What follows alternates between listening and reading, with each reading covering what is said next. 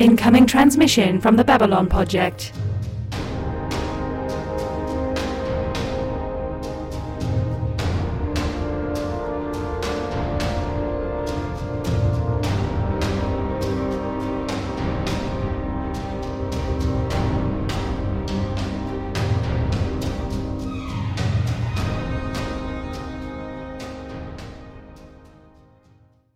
Welcome to the Babylon Project, our last best hope for trash. This is a rewatch podcast for Babylon 5, featuring two veterans of the show and one newbie. I am your newbie host, Justin, here to help me along are my co-hosts, Jude and Anna. Jude, Anna, what was the third age of your life? Oh, God. Was it grad school? I mean, we all know that Jude has not passed into the West, but unfortunately went further east. That's true. That's a good pun. I appreciate that. Man, I don't even know. What is the third age? I think that would be, let's see. So the third age, see, you open the can of worms. Yeah. Now you got to fucking deal with it.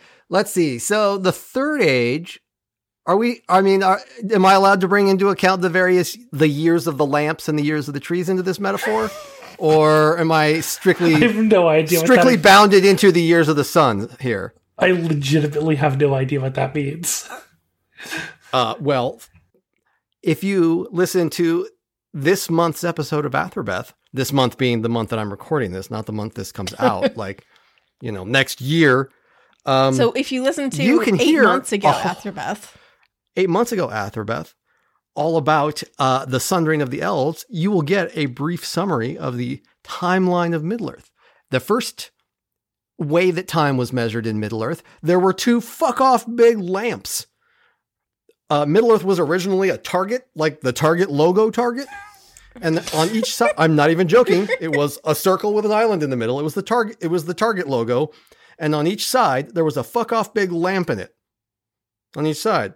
And then Morgoth was all, fuck your lamps, bow, bow, bow, and he knocked them down, and it fucked up all the land. And that's how Middle-earth came to be, like in the form that it's in, like, now. They were like, the Valar had to like run around and try and like put all the land back together before the whole planet fell apart. It wasn't a planet then, it was a plate. It's a whole nother thing. And then it was the year of the trees, because then one of the powers, Valar, made 2 fuck off big trees that shone like the moon and the sun and made like different kinds of light. And then a big spider that came out of nowhere and nobody knows what it is. That was Morgoth's girlfriend, buddy. He was afraid of her. Kinky. Top? I don't know. You interpret it. She bit the tree and sucked it dry and killed the trees. And that was the end of the age of the tree, the years of the trees. And then the sun shows up, and that's when they start counting the years of the sun. And then within the years of the sun, you have the first, second, and third, and then some other stuff, ages. This conversation has gone some places. I mean, I can go deeper if you want. I mean, I can talk about what demarcates the ages and how Tolkien regarded us as being either in the 5th age or the 7th age, depending on when you ask him. Us as in like humanity, like as in like in the 1950s?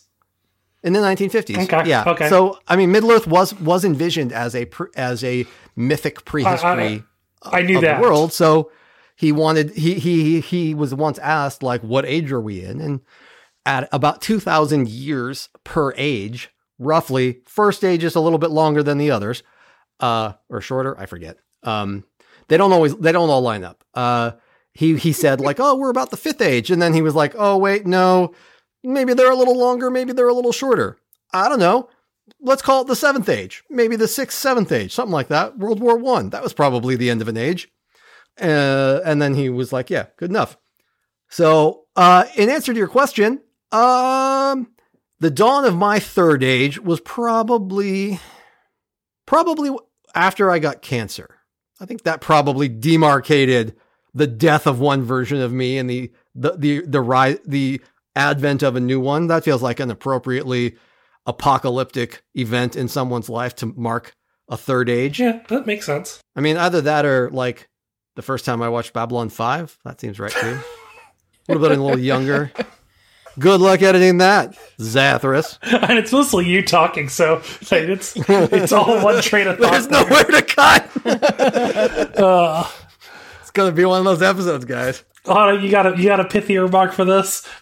Oh, geez. I'm coming off of like 8 hours last night in the vet ER, so my brain is slightly fried right now. We're gonna have Loria just like grip you by the shoulders and put some like juice into you. I don't want Lorian's That juice. sounds. I was just gonna say that sounds a little dirty right there. He's creepy. I don't. He's got You don't want his weirdly long fingers on you, and he's got Sebastian voice. Yeah. I feel like I'm gonna go with maybe just straight up like when I finished my like all of my various training-y things. So like done with university, done with grad school, done with postdoc, and like I'm a real fucking adult now. Okay. Valid. With like, no longer like on a clock. Okay. see, I would have. I didn't even do grad school or anything like that. But for me, in my version of that would have been the point at which I stopped waking up in a cold sweat at night thinking I had homework due. Because I feel like there's a point at which you get out of school and it's not the ending of school which marks the end of your educational life. It's the point at which your subconscious no longer is afraid of the fact that you're in school. Because for me, that was like an extra 2 years before I stopped waking up in a cold sweat thinking, did I have a paper due? No, I'm 26. I stopped writing papers like by obligation a long time ago. I have I've woken up in cold sweats before thinking that I had a summary that I had to do, but I didn't. See, I feel like you're going from like the perpetual feeling of like always having to come up with like, always having to like immediately plan for whatever's next. Like, when you're in university, you're planning for like, what am I going to do for grad school? When you're in grad school, it's like, where the hell am I going to get a job afterward? When you're in the postdoc, it's like, well, I've got, in like one more year, they're going to kick me out. So better figure out what is going on here. And going from that to like specifically non-tenure track job was like, yeah. Like, I buy that. Yeah, so much less stress, which also basically aligned with me turning 30, so roughly. So there's that. That makes sense. So tonight, we're going to do one brief segue before we get into the episode coverage, which is that last week while I was preparing this episode summary, which is 1,500 words, and this is going to be a really long episode, and I apologize for that. Lorian just looks like Saru, doesn't he? You're not wrong. You know that meme, like... We have Saru at home. We have Saru at home. I want Saru. We have Saru at home. Saru at home is Lorian. Brilliant. That's what it is. And I can never get over the fact that he has the same actor as like Babylon 5's Jack the Ripper, and it like nor should you. Yeah, it never ceases to bother me because every time he opens his damn mouth, like you're like, you want to tell him get away from her and get a job. Yeah, like you're primed to like the show wants you to think that like he's going to say something profound, and instead you're like, no, he's Jack the Ripper. Fuck you. Yeah, he's going to shake a prostitute. On that transitory note, we are covering one episode this evening. That is season 4, episode 6, Into the Fire, written by J. Michaels. You mean the end of the season 4 finale? No. No. Right? You beat me to the joke. I was literally prepping to make that exact same joke. So, that is written by J. Michaels and directed by Kevin Dobson. We're going to start with the B plot, which starts on Centauri Prime, where Londo has assumed control as Prime Minister. He orders the palace cleared of everyone who is loyal to Cartagia and summons the ministers of war, intelligence, transportation, and security. After Londo dismisses the foppish minister, he says to Veer they must also find Morden. The Minister of Intelligence approaches Malari in private and asks to speak to him regarding a personal matter. He asks about Adira and notes that her poisoning was linked to the attempted poisoning of Lord Riva earlier last year. He was ordered by Cartagia not to speak about it to Londo while he lived. Now that Cartagia has kicked the bucket, he reveals that it was not Riva who ordered Adira killed, but instead Mr. Morden. Londo, crushed, orders the minister to leave, and Londo rages at how easily he was played, destroying furniture in his chambers. That poor vase. Morden is delivered to Londo, and he is no longer crispy. Morden demands to know why this is happening. Londo says that the Vorlon ships are coming, and now that Cartagia is dead, Morden is to withdraw his ships. Morden says the Vorlons would not attack a civilian target this large. The ships stay. Londo, wanting some privacy, has his guards spray the room with automatic energy fire, killing to the two shadows next to Morden. Morden claims that Londo is insane. Londo says that, on some days, not really. On today, hell yeah, he is. He asks Morden to remove the ships again, and Morden refuses again. Londo reminds him that these ships are on the ground. Morden says that they would sense any approaching ship, so what Londo do? Will blow up the island? Londo's response is, fuck yes, I would. I absolutely love the size of Londo's tentacles in this fucking scene.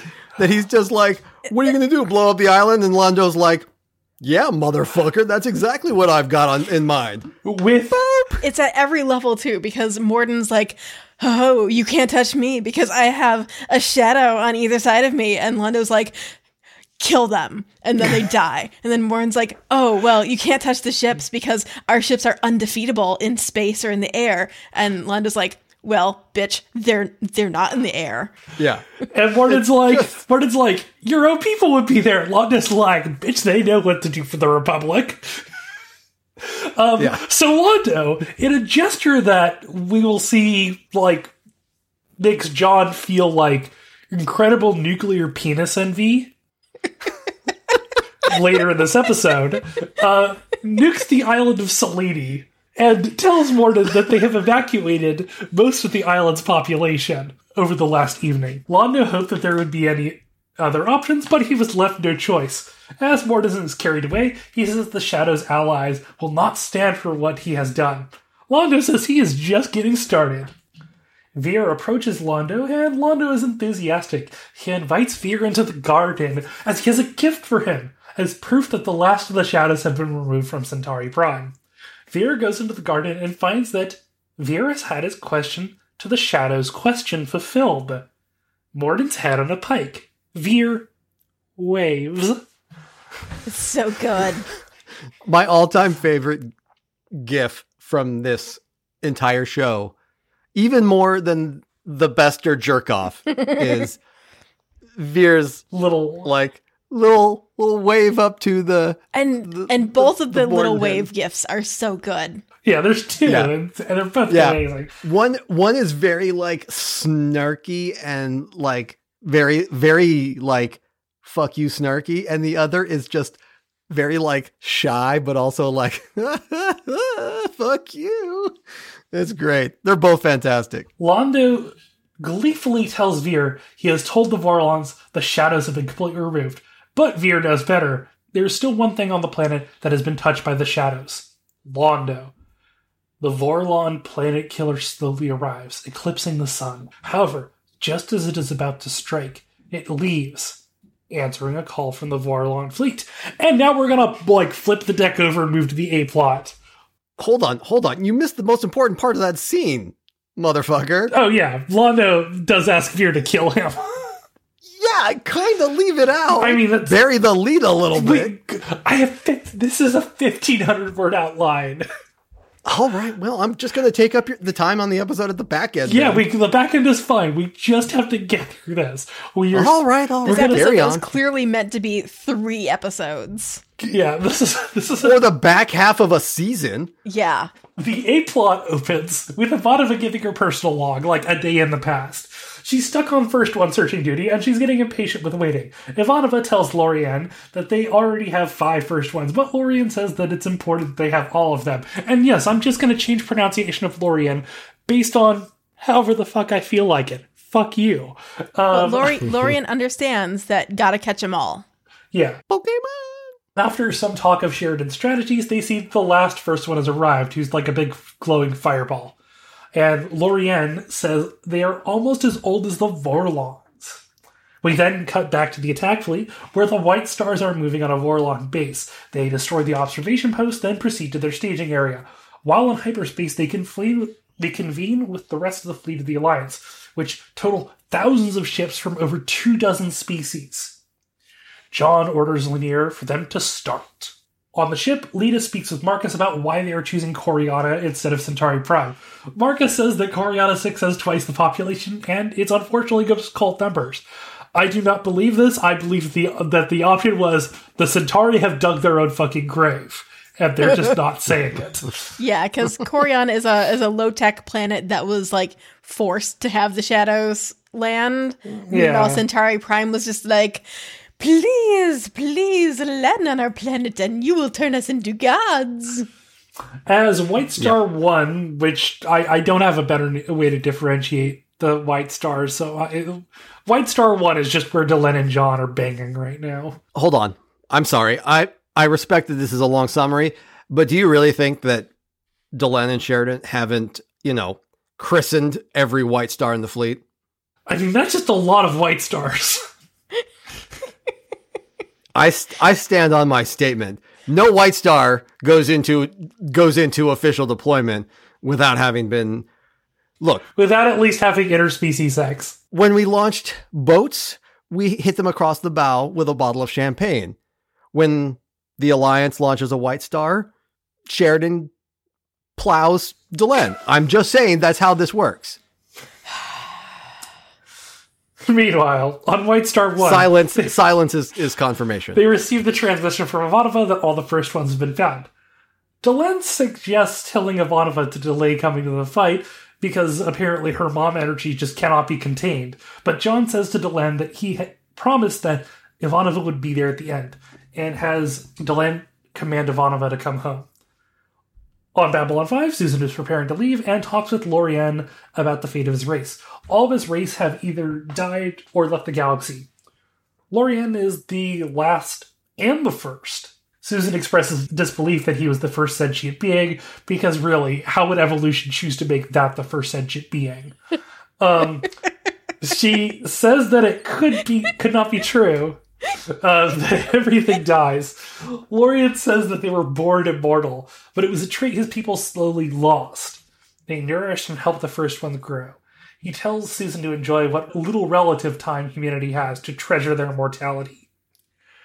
As Ivanova's White Star approaches the battle, Ivanova fumes with impatience. On Sheridan's ship, they remark about how they can't win, but their assembled fleet is good by some measure of it. Sheridan says that hopefully the truth will set them free, ominous as ever. Between surprise and telepathy, they might be able to do something. Ivanova arrives at Coriana, and the Shadow and Vorlon, knowing their stage directions, arrive shortly after. They are on a course towards each other. To get their attention, Sheridan, just realizing Londo got to nuke an island, well, fuck this, just pops off the entire nuclear arsenal out. And it wouldn't be a John Sheridan move without nuking an asteroid field. He is the most nuke happy protagonist in all of fiction. Or he's the most likable nuke happy protagonist. Yeah, thank you. I was gonna say, Dad likes a nuke, but more importantly, you still like him afterwards, which is hard to do. Let's be real. Yeah, so John hails the Vorlons and pleads the Shadows force the residents of Coriana to house them. The Vorlons do not respond. Lita tries to make contact with the Vorlons, but the battle continues to rage. As the Vorlon planet killer arrives, the first ones are brought in as reinforcements, slowly turning the tide. Instead of responding to the Alliance's hails, the Vorlons simply call for reinforcements. As John and Delenn speak with Lorien, Lita is taken over by the Shadows and the Vorlon simultaneously, and draw Delenn and Sheridan into a psychic worldscape, but separate ones. Plural, psychic worldscapes. John speaks with the Vorlons, who just have a lady on ice as their, like, physical, psychic representation. The Vorlons insist that they only want to help lesser races. The shadows are a disease, and the Vorlons just wish to remove them.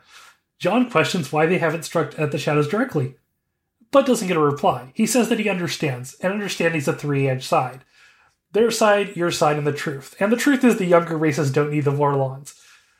That this is all about ideology. It's not about winning. It's just about proving who's right. The Shadows question Delenn and says the Vorlons are an evolutionary dead end, useless, unchanging. Races must grow, and conflict makes them grow. They claim this is a cycle of history facilitating conflict. Delenn and Sheridan both come to the same conclusion, that this is not actually a war, that this is not a war to end wars, but simply a war of dialectic. The Vorlons and Shadows were supposed to be shepherds, but they've lost their way. They do not help races grow, but instead control them. Delenn and Sheridan say they are refusing to choose. Lorian pulls them from their vision, and the shadow cloud starts to swallow the entire fleet, dropping all the ships into extreme cold, shutting down their engines. A Vorlon and Shadow, like, psychically project themselves onto the bridge or something, or, like, hologram them. I don't know what's going on here. And Lorian insists that they are here, that they are there to hear a choice. John repeats the Vorlons and Shadow's question, saying that even they cannot answer what they want or who they are. And they cannot guide the younger races, and that they're going to break the cycle. They are going to choose for themselves to not participate. The Shadows say no one will be able to listen to this if Sheridan can't spread the message, so they try to send a missile at the ship. But a Drazi warship intercepts the missile, taking the bullet for them. Pour one out for the Drazi warship. Yeah, the purple team. Yep. It's a purple team flagship.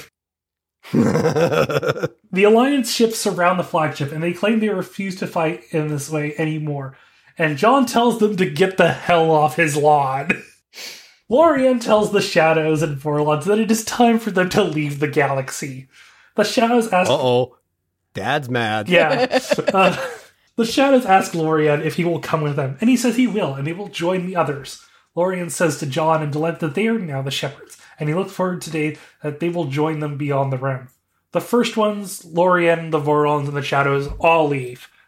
Fucking off to somewhere else. Back on Centauri Prime, Veer and Londo talk about the war being over. Veer says that Londo should be happy, but Londo worries about the universe punishing him because it goddamn should.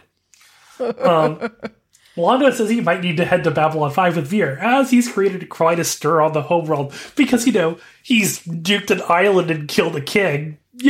Those things tend to piss people off. Normal Friday night things. Yeah, Veer and Londo embrace, and it's a really touching scene, and I just have a lot of feelings about it. Like, I don't need to describe these feelings because they're just good, warm, buzzy feelings, but they're good. Finally, the fleet returns to Babylon 5, and John and Delenn remark that they're alone now, and it's all up to them. It is a new age, the third age of mankind. These token-loving motherfuckers. John remarks that it feels like the magic is gone. Delenn insists that it is not gone, but that they must make their own magic now. That was She's wow, talking wow. about fucking. Yeah! I'm glad that we've sufficiently set our brand in this podcast so that the minute Justin is finished with that sentimental moment, we both dove straight for the joke. I'm proud of us. So I have a question for Justin. Yes. Did you expect to ever have good feelings about Londo ever again? I did, because I expected, there was gonna... as soon as the season 4 plot, I think, started, I think that's when, I knew that I was gonna have feelings about, liking Londo again. And not just, I like the direction of Londo's character, but he's gonna have moments that are gonna make me sympathize for him. Season 4 has done that in its first 6 episodes very well of, focusing... I don't want to say that it's, getting back to basics, but it's sort of a brief focusing of the character into it's sort of trying to work to pull it back from being an absolute fuckwit. Yeah. So I have I have a view on this, and it's thus. For me, this series of episodes, ending with Into the Fire, but really this whole series of episodes, like all of season 4, really, but particularly like the last 3 episodes. The homeworld arc.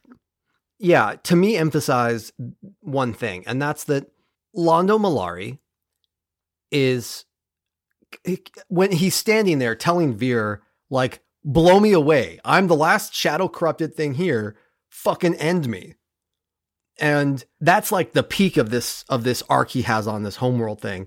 But it starts all the way back when he's not starts there, but like you even see it when he's around his little like CPK table of collusion, and all the other ministers are there in their little red lit room on Narn saying like, well, you're part of the problem, Mollari. And he's like, yup, I'll pay for that later. Right now, we have to save homeworld. And to me, what this really crystallizes for me is that Londo Mollari is a shitty person who is 100% willing to do anything up to and including sacrifice himself for the good of his people and his homeworld. The problem with Londo Mollari is that anything also includes genocide and war crimes. Yeah. His anything is, when people say they'll do anything, they mean meatloaf anything. They mean, I would do anything but not that. Londo Mollari does not have a but that. Londo Mollari will do anything to save his people, for his people. And that includes war crimes and sometimes genocide. And that's not great. If you do it against your own people, it's not war crimes. It's just crimes against humanity. I'm sorry. That was the joke I had. And it had to happen. So I totally agree with you on that, Jude. And I feel like also there's a big aspect of him getting to Homeworld at the, season 4, episode 1 and being oh shit, what did I do? Yeah. Seeing the moment, results of his labors. That first time that he sees Cartagia and you can see the gears start to turn and him be like, what the shit? Him realizing, I think that's the point where he really does realize that indeed all of this is his fault, that he did this. He is the one who put that awful, insane serial killer on the throne. He's the one who started the war with Narn. He's the one who brought the shadows to that planet.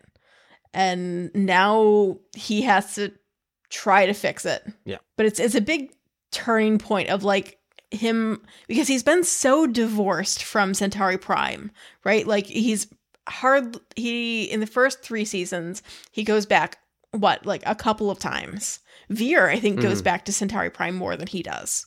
Yeah. Yeah. So I don't think that he realized what was happening back home. Agreed. I really believe that Londo is a character who they wanted to show was focused entirely on one thing. But because he lived in exile, he had a very narrow view of what that thing was. He didn't understand the consequences. Not that it's an excuse, but so in computing, there's this very old concept called GIGO, garbage in, garbage out, which the basic concept of if you put bad data into your system, you get bad data out, right? That's Londo. Londo is bad data in, bad data out. He had this antiquated bullshit notion of what Homeworld was and what their destiny should be. So he's making all these insane decisions based on this. And because he's a man with functionally no moral boundaries when it comes to what he's willing to do to achieve this goal, awful, insane, galaxy affecting things happen. But when he gets out to Homeworld, as you say, and he sees what he's done and what Homeworld is and what the Centauri people actually are now, he's finally actually calculating with some real data, and he's like, well, fuck me sideways. There's no Homeworld left. If I don't fix something here, there'll be no Homeworld left. So now I gotta turn this boat around, and he manages it. Yeah. I mean, barely, but and not entirely on his own. I mean, he's lucky that Sheridan sort of, pulls off his Jesus moment and kicks everything out of the galaxy. Yeah, because I do not believe for one moment that even if Veer had, blown away Londo and, Snapchatted the Vorlons a picture of his corpse. Nope.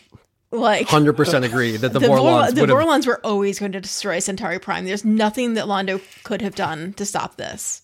Yeah. No, I absolutely agree that they would have lasered Centauri Prime. Just the fact that the shadows had been there literally at all ever.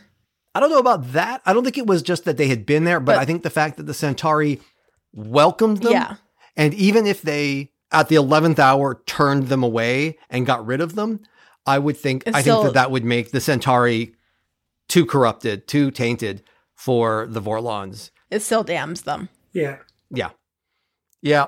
Londo got lucky there. And I'm going to guess, I have no recollection of season 5 really. So I'm going to guess that Londo, being the good fellow that he is, he's going to be super gracious and cool with Sheridan for the rest of the show.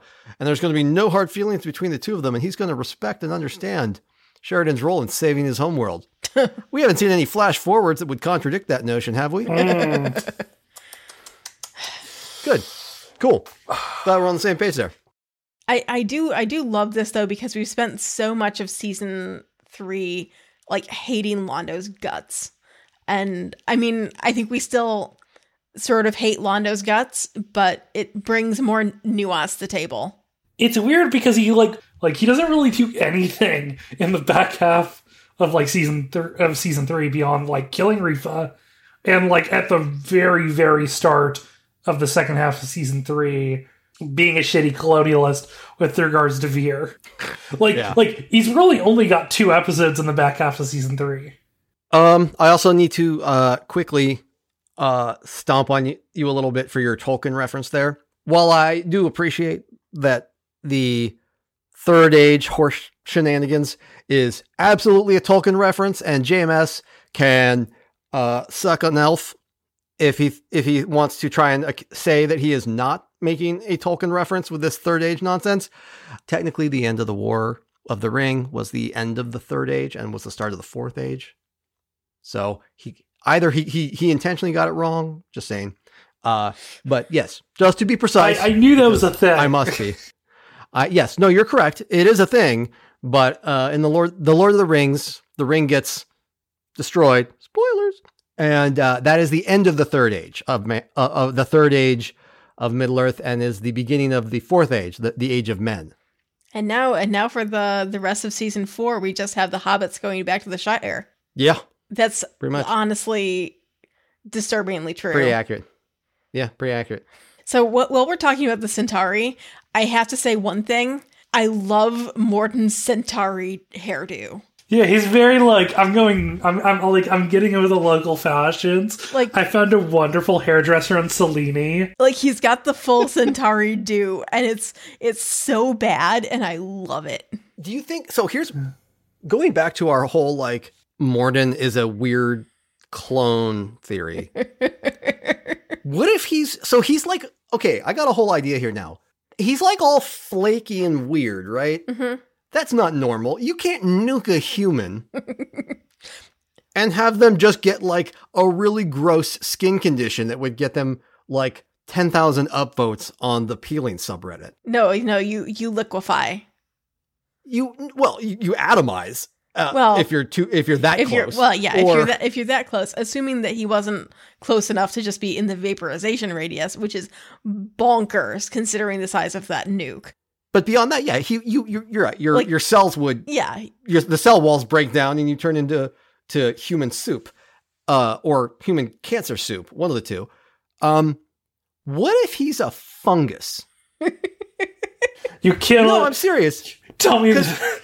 I'm just imagining that beer is holding Chernobyl. One of the things that survives best are right around the reactor zone. They found mushrooms and shit growing right around the edge of the dome thing. They sent little robots in there, and there's fungus growing all over the goddamn reactor underneath the shield, right? Yeah. Fungus is radiation. Loves it. Not loves it, but it's pretty resistant. So what if he's a mold man that just regrows whenever you need him? Oh, God. They just grow him in a field of slime, and they just have Mordins that they just pluck and send out to do stuff for him. I'm imagining and that's just him flaking off. Did either of you have dead those things cells. as a kid where it was the thing where you put it in water and it grew to be a dinosaur or whatever from a pill? Oh yeah, those little capsules. Yeah. Yeah, exactly. Morden. You just throw a Morden spore down into a culture, and he just grows. And wherever he grows, he just happens to grow to look like whatever he is. So Morden looked human when he first grew, but now he's regenerating amongst the Centauri, so he's just automatically growing Centauri hair. What about his dicks, though? We don't know what's under there. Yeah. So I have a thing now that I'm thinking of with this. And I'm just going to get the Londo voice ready because I'm going to read this because now just thinking of Morden as a fungus, I have to read this. Mr. Garibaldi, tell me the name of God, you fungal piece of shit. Can you feel your heart burning, Malari? Can you feel the struggle within? The fear within me is beyond anything your soul can make. You cannot kill me in a way that matters. I'm not fucking scared of you. I don't know what you just read. I'm referencing a Tumblr meme from 2014. Of course. But just the idea of Londo holding a knife and just saying, tell me the name of God, you fungal piece of shit. To Morden is just, I'm legitimately considering commissioning a comics artist now for that. Do it. I hate that. Okay, I demand it. I demand it. In our Babylon 5, in our version of Babylon 5, I think I'm going to have to insist that Morden is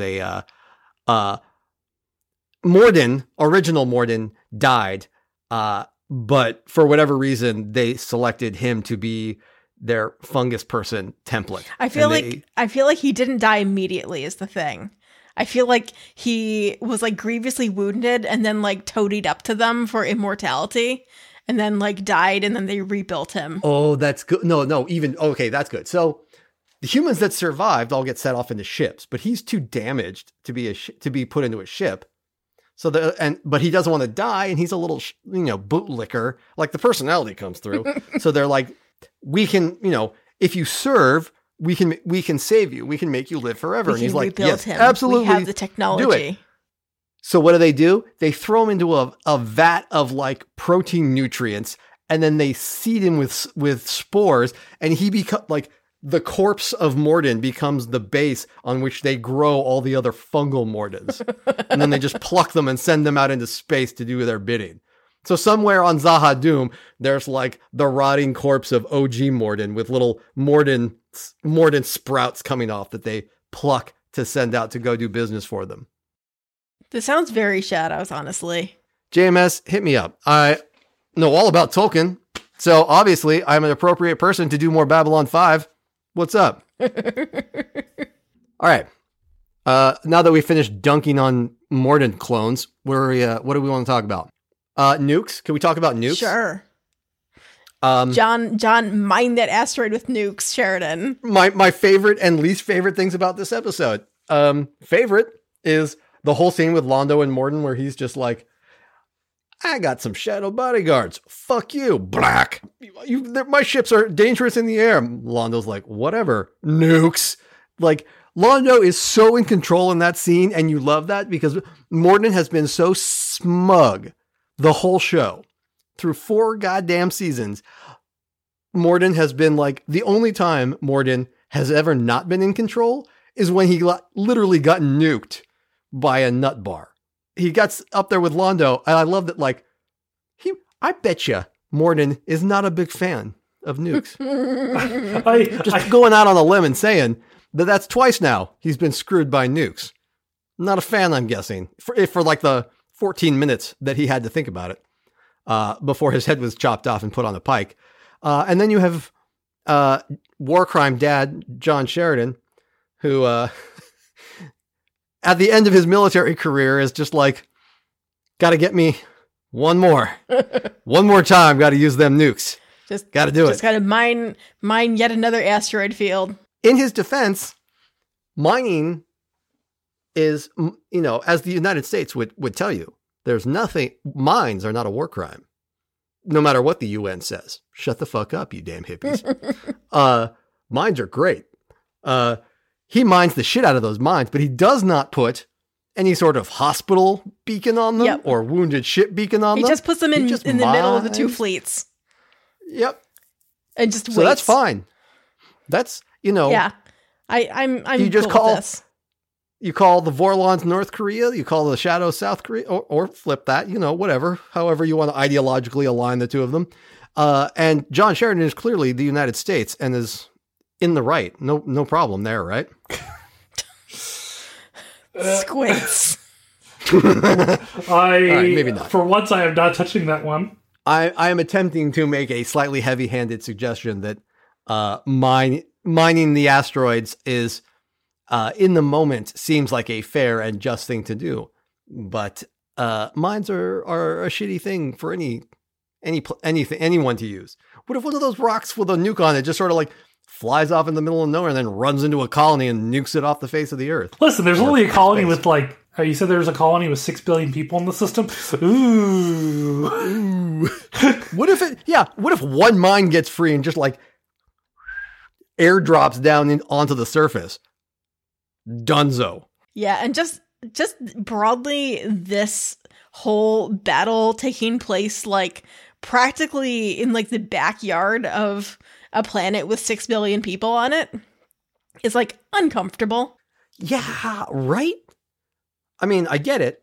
You got to make some sacrifices in a war, but like, I don't know, given that their whole justification for this is like, we don't want to risk 6 billion people, so let's have an apocalyptic fight between the two most ancient and dangerous fleets that anyone alive has seen, barring, the first sentient being. Yeah, that makes sense. Let's have it on their doorstep. I assume it's happening at least like a reasonable distance. Probably. What's a reasonable distance when it comes to a fleet of starships so ancient and powerful that they've been around since life existed? I mean, apparently, the Planet Killer has a maximum range. So, I mean, that's at least something. I mean, I will quote Mass Effect 2 here, that Isaac Newton's the deadliest son of a bitch in the goddamn galaxy. That's the most evidently quotable line from, of any background chatter. Okay, so I gotta ask here. How do you feel about the end of the Shadow War? As in how it resolves? Mixed. I'm a fan of it thematically. I think it works thematically. But it's fucking rushed. Yeah. This should have been 3 episodes. There's almost there's no build up to this idea of we're going to talk the Shadows and Vorlons down from this. Yeah. It's just sort of introduced and it happens. Yeah. I think it's very, very obvious that this should have been a half a season. Minimum. Yeah. And this past 6 episodes that we've done should have been a season. Yeah, season 4. The first 6 episodes of... Yeah, exactly. The first 6 episodes of season 4 should have been season 4. For sure. And then, everything else in season 4 should have been season 5. And then because they, on the record, said season 5 is he pulled that straight out of his ass after he got another season. I think it's funny because it's I think for pacing-wise, the Centauri Narn plot is perfectly paced. Yeah. I suspect that was written normal, and then all the Babylon 5 based stuff was the overarching narrative he was trying to squash down into fit into these 6 episodes. I get the production issues that occur with this because of what happened and everything. It's just it's funny to me how one of the plots just did so perfectly well with like that compression, and the other one is just like I said, it's thematically, it's like Cliff Notes. It's like, yeah, it's the Cliff Notes version of it. It feels like I've missed an episode or something. Yeah. Yeah. I think the way I look, especially now watching it critically, it really feels like two shows.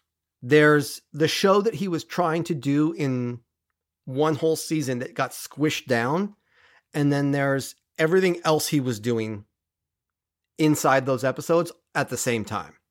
Because all the stuff he was doing when it was not that A plot, all the B plots are fine, pacing wise and like content wise. It's just that A plot that he thought he had a season to do. And now he has 24 episodes to do an entire season. He has got to finish his show in one season. And he thought he had 2 seasons to do it. And now he's got to squash 2 seasons down into this. He thought he had at least 2 seasons, and now he thinks he's only got 1. And so he's mashing it in. And so that A plot where he's pushing this big galactic plot around is getting squished in, and it suffers the most. That A plot suffers the most egregiously for that compression. And this is like, of all the A plot that got compressed, I feel like this is the part that suffers the most, thinking about the rest of season 4. Agreed. I mean, we might have some words about like the upcoming episodes, because I think for a lot of them they're pretty rough. Well, we shall see. What are you referring to? Yeah, why the fuck would you, when you're sitting down to outline a season, why would you think, let's do the finale of my series-long plot in the first 6 episodes so we can leave room to do another goddamn journalism episode? Choices were made. Bad ones. Anyway. Yeah, we've had a few Tolkien jokes on this episode so far. Just a few. Just 1 or 2. I have another Tolkien thing that I want to pull out here. Oh, is this the one I swore at you about in the outline?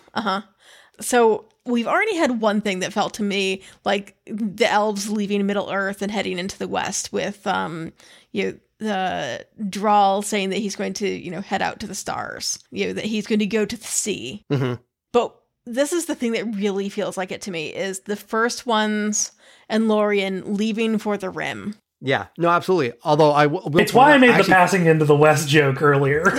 Yeah, no, totally. But I actually thought you were talking about something else when you made that, when you said we've already had one. I thought you were talking about the Techno Wizards. Oh.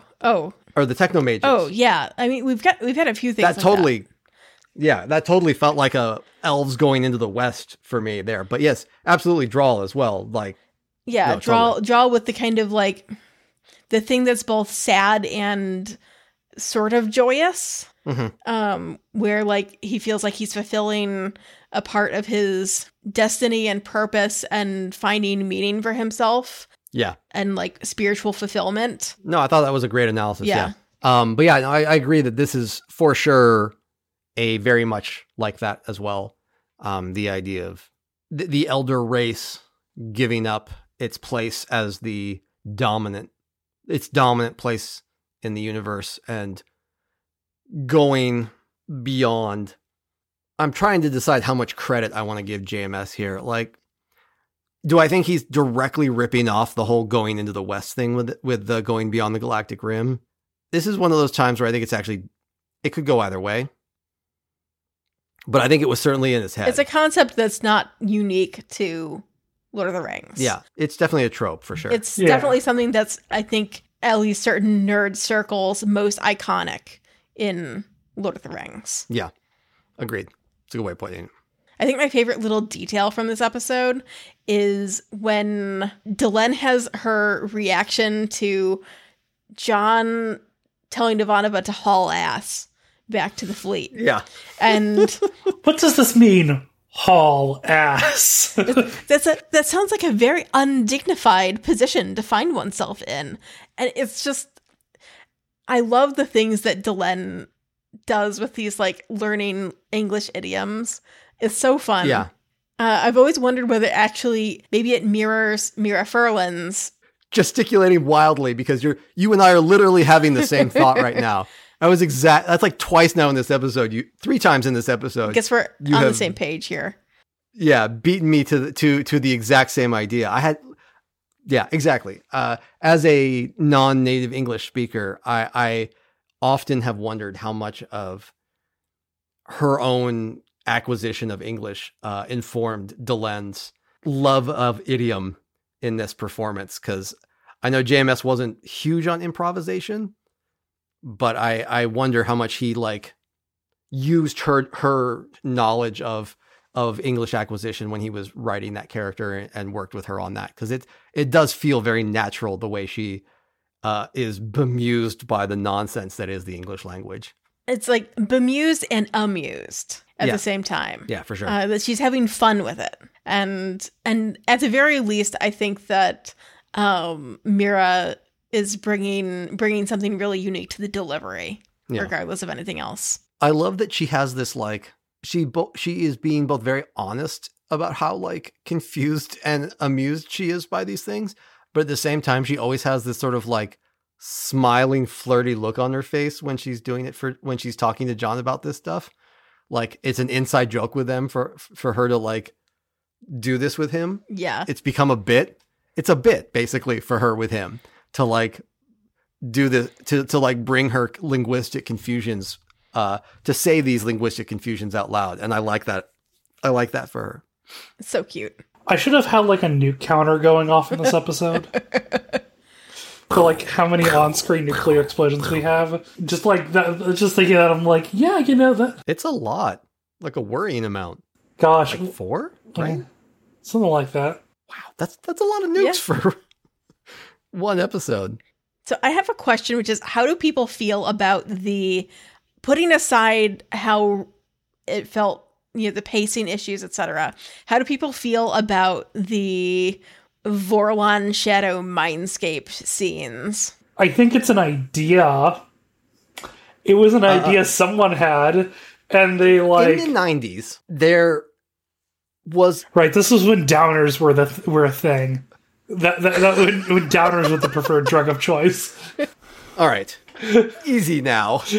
The former drug addict says, "I've been there." In the 90s, I'm thinking back to like other shows that did similar kinds of like telepathy, brain stuff, right?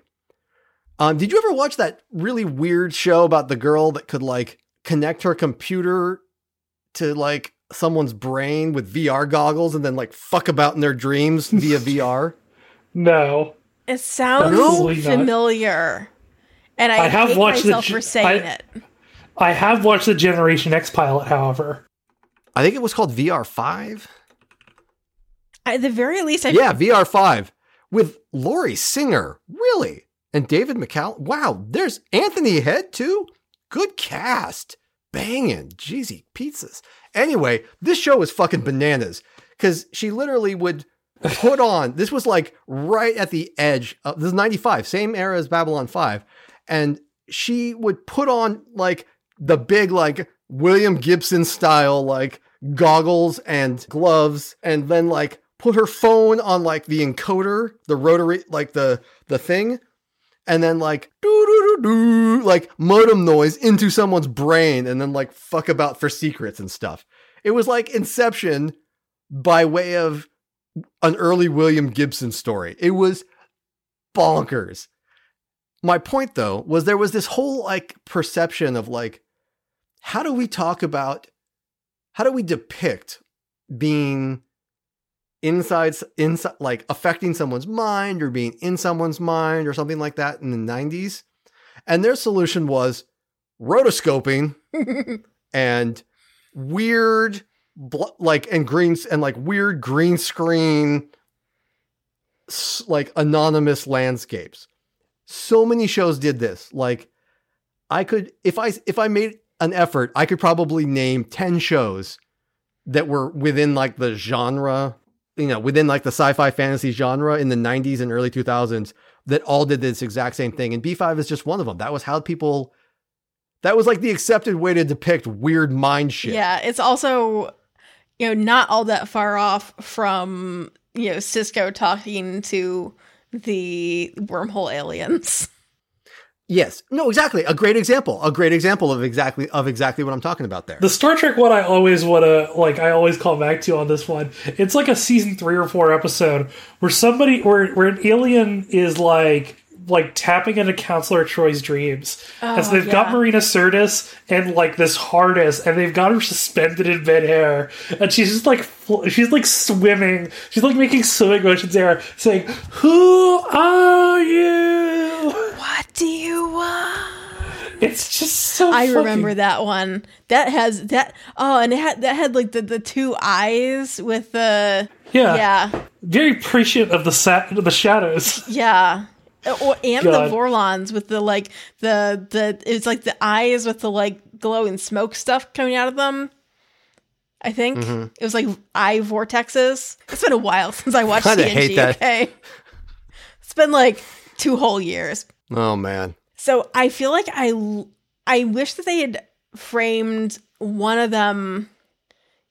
It doesn't matter quite which one. I feel like they would have had some success, framing it or cutting it or whatever to be closer to when Kosh does his thing going into Sheridan's mind in All Alone in the Night. Because that one worked. Yeah. Yeah, I think it could have been more dynamic. And, like, I've just got to say, like, the Shadow one feels a lot more active and, like, interesting. Whereas compared to, like, the Vorlon one, which is a lady in some in a block of ice. I love the image of that. I don't even understand that one. Yeah, I think it's supposed to be like that like there's no like that the Vorlons are they're so stuck in that they're literally frozen. Yeah. But I mean it's also just like it doesn't have a fun actor to play off of. Yeah. Like okay. No, because that's too much fun for Babylon 5, in my opinion. It's like, you get the human guy who does all the Vorlon voices. Yeah. That would be fun. like their Mr. Morden. But that would be too much, I think.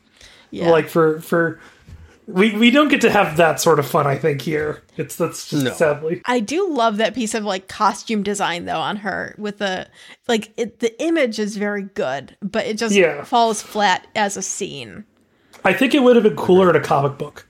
Yeah. It would have been like a much more dynamic, like I think it would have been a cool image where if it was like, if it was a comic book and you were doing these panels of like Sheridan talking around an ice block and just like having some cool lettering there, that would be fine. I mean, I can see the page, right? Where you've got the page and the ice block is at the center, and then we have like panels going around that have Sheridan talking.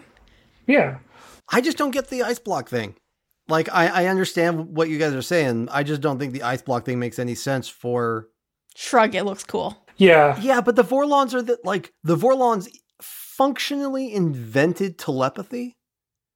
And for them to be like this crucial, important moment in history, and this is what they're going to do, this is how they're going to pitch it, is like, here's a weird image of a chick in a block of ice. Also, they spent so much time with the whole angel thing, and nothing. Yeah. Give us like a wheel of fire with eyes. Come on, yeah, there cowards. You go.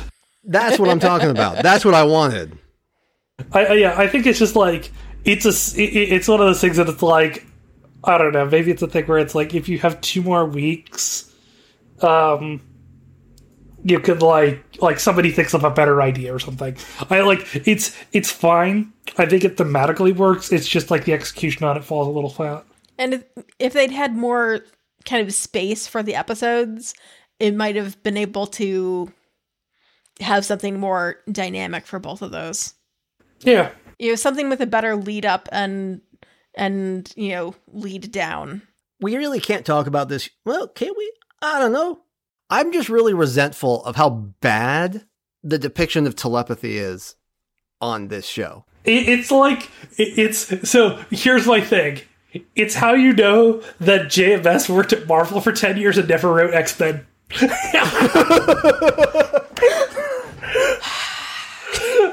Zing! I am dabbing on this call right now. I'm sorry. That was mean, and I apologize. No, we don't do that on this. Oh no, wait, that's a different show. I don't do that on this show, and I don't think you should either. I feel like you should take a victory lap around his corpse, because that was straight cold blooded.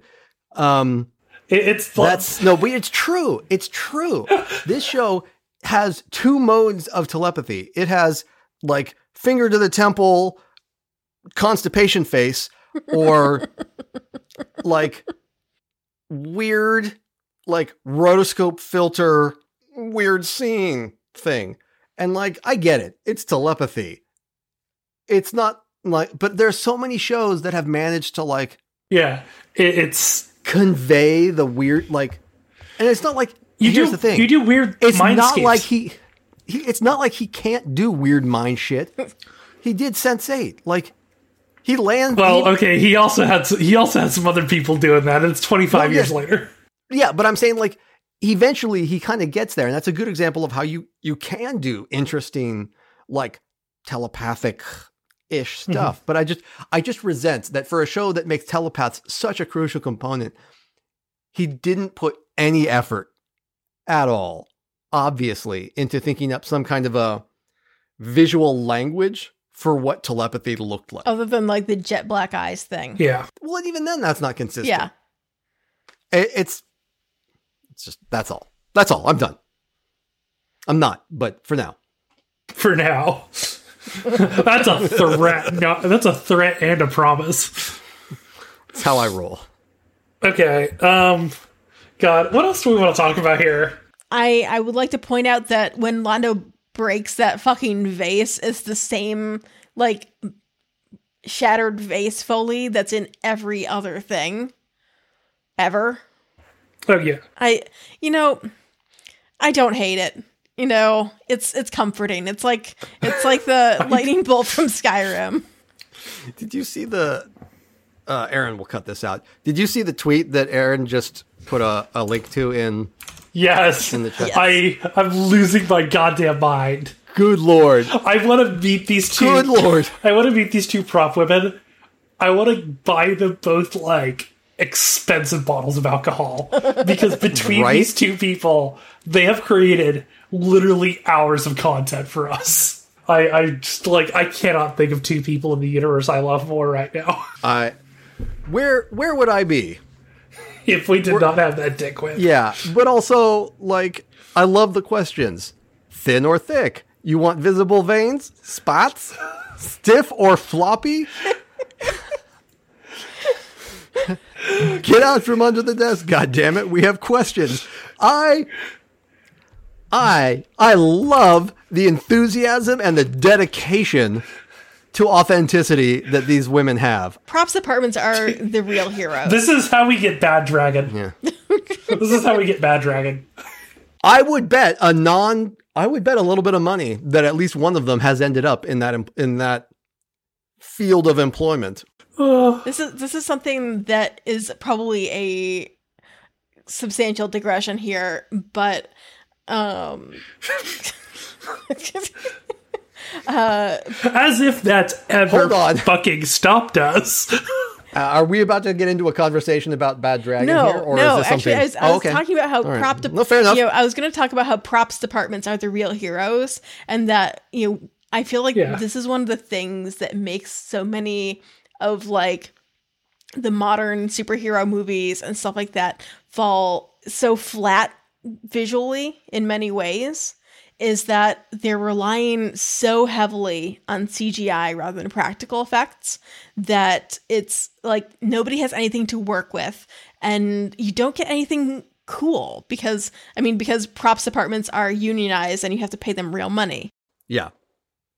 As opposed to the borderline slave labor of graphics companies that you can outsource for pennies on the dollar. Yeah. Yeah. But I really miss the days of practical effects. What you're saying is you really resent the fact that while you could have gone and bought a Centauri dick prop after B5 shut down production, you can't do that for a Marvel show. I mean, I'm not even saying that. I'm saying that they would just be like, you look at the Marvel shows or like the Marvel movies, and it's like, okay, you have filmed these people against a green screen with no contrast and then tinted it green, and we're supposed to think that it looks good.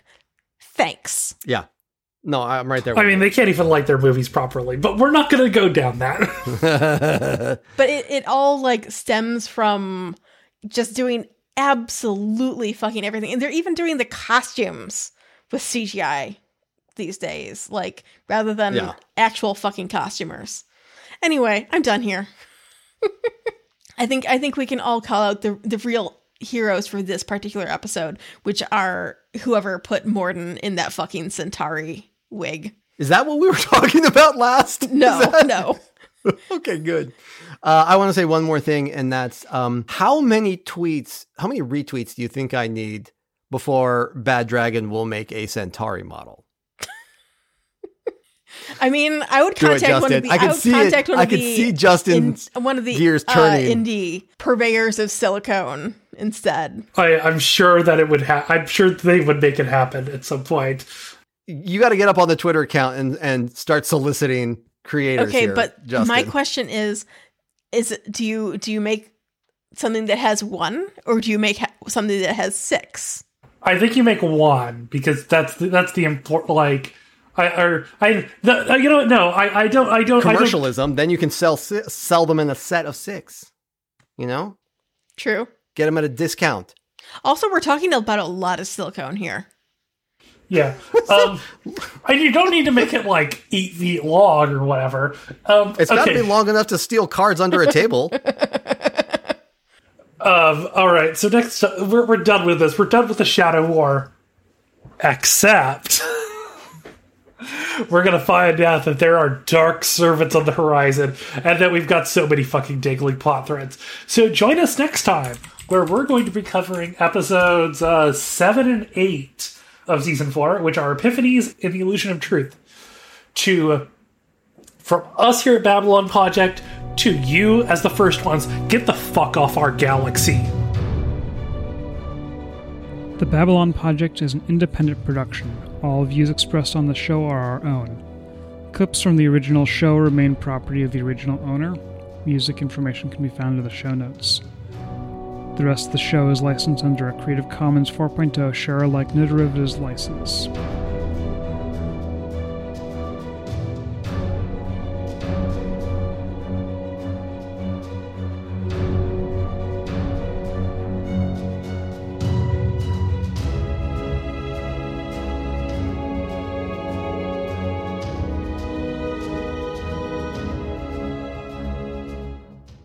End of recording.